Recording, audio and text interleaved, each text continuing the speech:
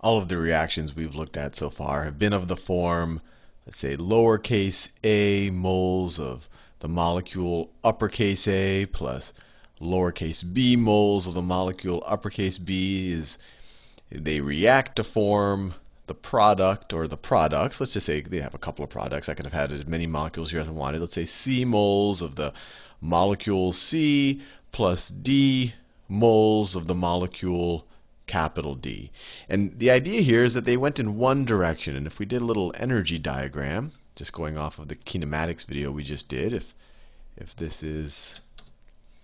that's the reaction or how the reaction progresses, you could imagine that here you have it at a higher energy state. You have lowercase a moles of capital A molecule plus lowercase b moles of capital B molecule, and you have some activation energy. And then you get to a more stable state or a lower energy level here, where it's lowercase c moles of C molecule plus lowercase d moles of D molecule. And of course, you had some activation energy. It only goes in this direction. Once you get here, it's very hard to go back. So that if you came back and looked at this, if you had enough of A and B, you'll just be sitting with molecules of C and D. It'll only go in this direction. But that's not how it happens in reality. In reality, well, it sometimes happens like this in reality, where the reaction can only go in one direction. But in a lot of cases, the reaction can actually go in both directions. So we could have write, instead of this one-way reaction, we could write a two-way reaction like this. And just to be, not to confuse you too much, these lowercase, these are the number of moles or the ratios of the molecules I'm adding up. So, and they become relevant in a second. So let's have lowercase a moles of this molecule plus lowercase b moles of this molecule, and then they react to form lowercase c moles of this molecule plus lowercase d moles of that molecule. Sometimes the reaction can go in both directions. And to do that, to show an equilibrium reaction, you do these arrows that go in both directions. So that means that, hey, some of this is going to start forming into some of this, but at the same time, some of this might start forming into some of this. And at some point, I'm going to be reaching an equilibrium. When the rate of reaction of molecules going in that direction is equal to the number of molecules going in the other direction, then I'm going to reach some type of equilibrium. Equilibrium.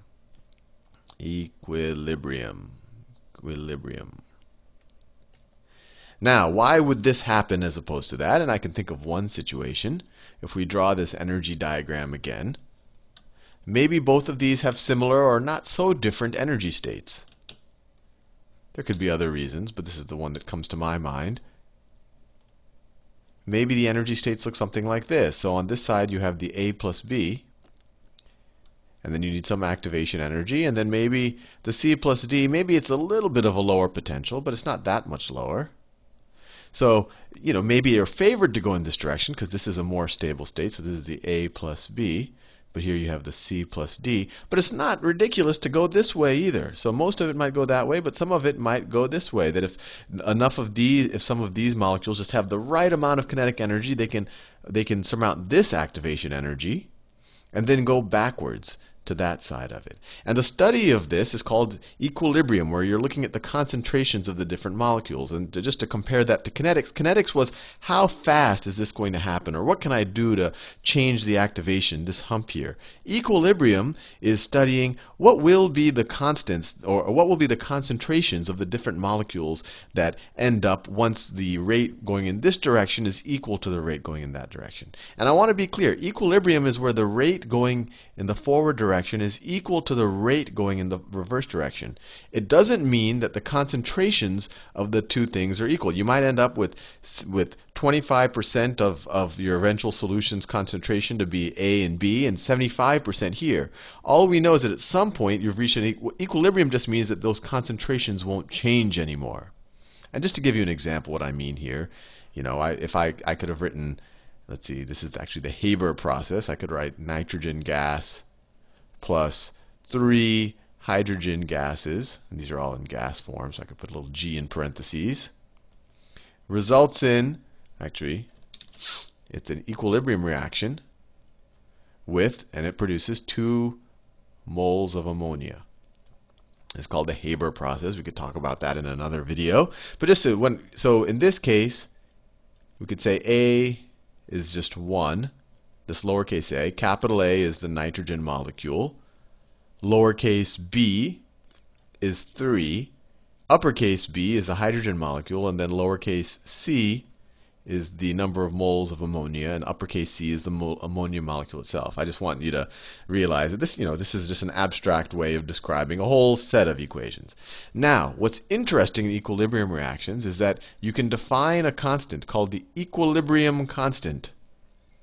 Equilibrium constant is defined as the constant of equilibrium. Let me switch colors. I'm using this light blue too much. The equilibrium constant is defined as you take the products, right, or the right hand side, but if it goes in both directions, you can obviously go in either direction. But let's say that this is the forward direction, going from A plus B to C plus D. So you take the products, you take the concentration of each of the products, and you multiply them by each other, and you raise them to the mole ratios that you're taking of. So in this case, it would be big C, the concentration of big C raised to the lowercase c power, and the concentration of big D raised to the lowercase d power. And when I say concentration, it's usually, especially what you see in your intro chemistry classes, the concentration is going to be measured in molarity. Molarity, which, just as a review, is moles per liter. And a couple of videos ago, when I taught you what molarity was, I said, moles per liter, I don't like it so much because the volume of your fluid or your gas you're dealing with is dependent on temperature, so I didn't like using molarity. But in this case, it's kind of okay, because this equilibrium constant is also only true for a given temperature. So we assume it for a given temperature, and I'll show you how we'll use it in a second. But it's defined as the concentrations of the products to the powers, and I also, if I have time, maybe I'll do it in the next video, the intuition why you're raising it to the power, divided by the concentrations of the reactants, or the things on the left-hand side of the equilibrium reaction. So capital A to the lowercase a divided by capital B to the lowercase b. And what's interesting about this, and this is a bit of a simplification because this doesn't apply to all reactions, but to most things that you're going to encounter in an intro chemistry class, this is true, that once you establish this equilibrium constant for a certain temperature, it's only true for a certain temperature, then you can change the concentrations and then be able to predict what the resulting concentrations are going to be. Let me give you an example. So let's say that after you did this equilibrium reaction, or let me just do and actually just to make things hit home a little bit, let me take this Haber process reaction and write it in the same form. So if I wanted to write the equilibrium constant for the Haber reaction, or if I wanted to calculate it, I would let this reaction go at some temperature. So this is only true at, let's say we're doing it at 25 degrees Celsius, which is roughly room temperature. So what I would do is I would take the products. So the only product is ammonia, NH3. I raise it to the power of the number of moles is produced for every 1 mole of nitrogen gas and 3 moles of hydrogen. So I raise it to the power of 2. So that's what that gets me. And I divide it by the reactants. So 1 mole of nitrogen, so I just put the concentration of the nitrogen, plus 3 moles of hydrogen. Oh, no, I shouldn't write a plus there. It's multiplied. So times the hydrogen. And I raise it to the 3rd power because for every 1 mole of nitrogen, I have 3 moles of hydrogen and then 2 moles of ammonia. And if I were to calculate this, and remember, when I put these in brackets, I'm figuring out the concentration, so I would have to figure out the moles per liter. Or sometimes they say the molarity of each of these things. It'll get me some constant. And then if I change it, I can go and calculate the rest. And let me just do an example right now. So let's say I have, let's say I have some molecule A plus 1 mole of molecule A plus 2 moles of molecule B are in an equilibrium with 3 moles of molecule C. And let's say that once we're in equilibrium, we go and we measure the concentrations, and we figure out that the concentration of A is 1 molar, which is equal to 1 mole per liter. That's the concentration of A. we figure out that once we're in equilibrium, the concentration of B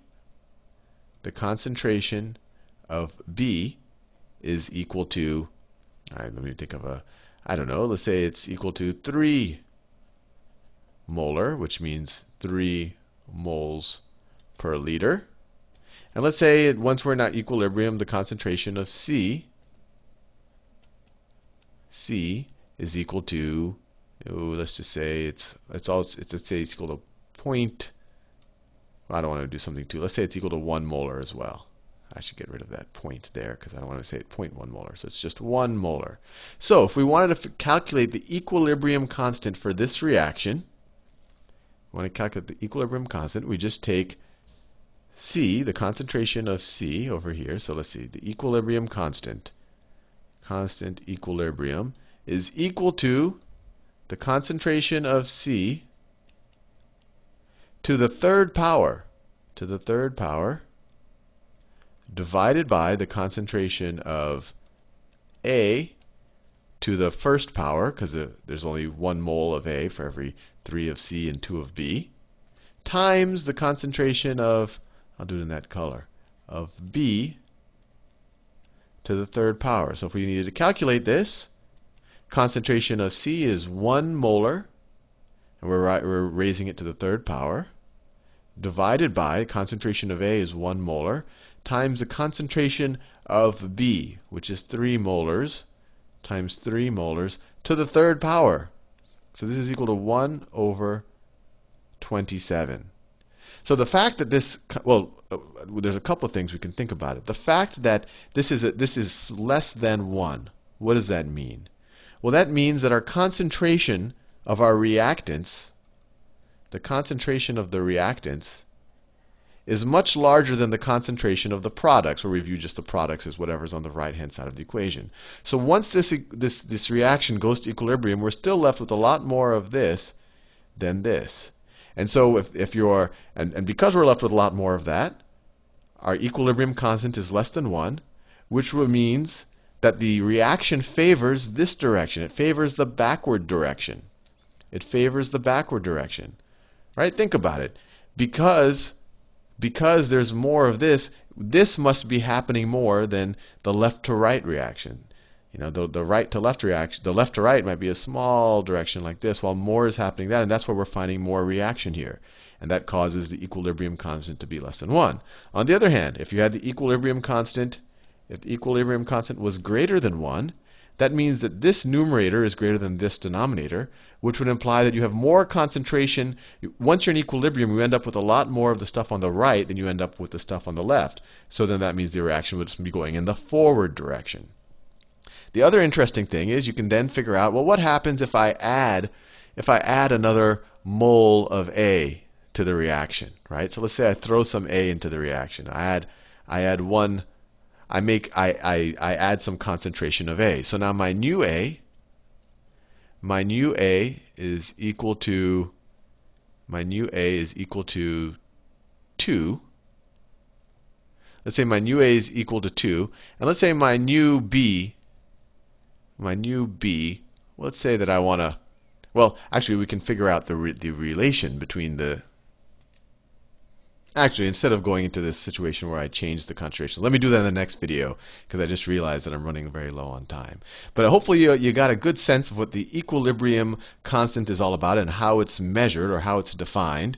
And in the next video, we're going to talk a little bit about how else it could be useful. In this video, you just said, oh, if it's less than 1, that means that the backward reaction is favored. If it's greater than 1, the forward reaction is favored. In the next video, we'll get a little intuition, hopefully, on why it is defined this way as opposed to, say, this way. My intuition said, hey, why don't I divide why isn't it 3 times the concentration of C divided by 1 times the concentration of A plus 3 times the concentration of B?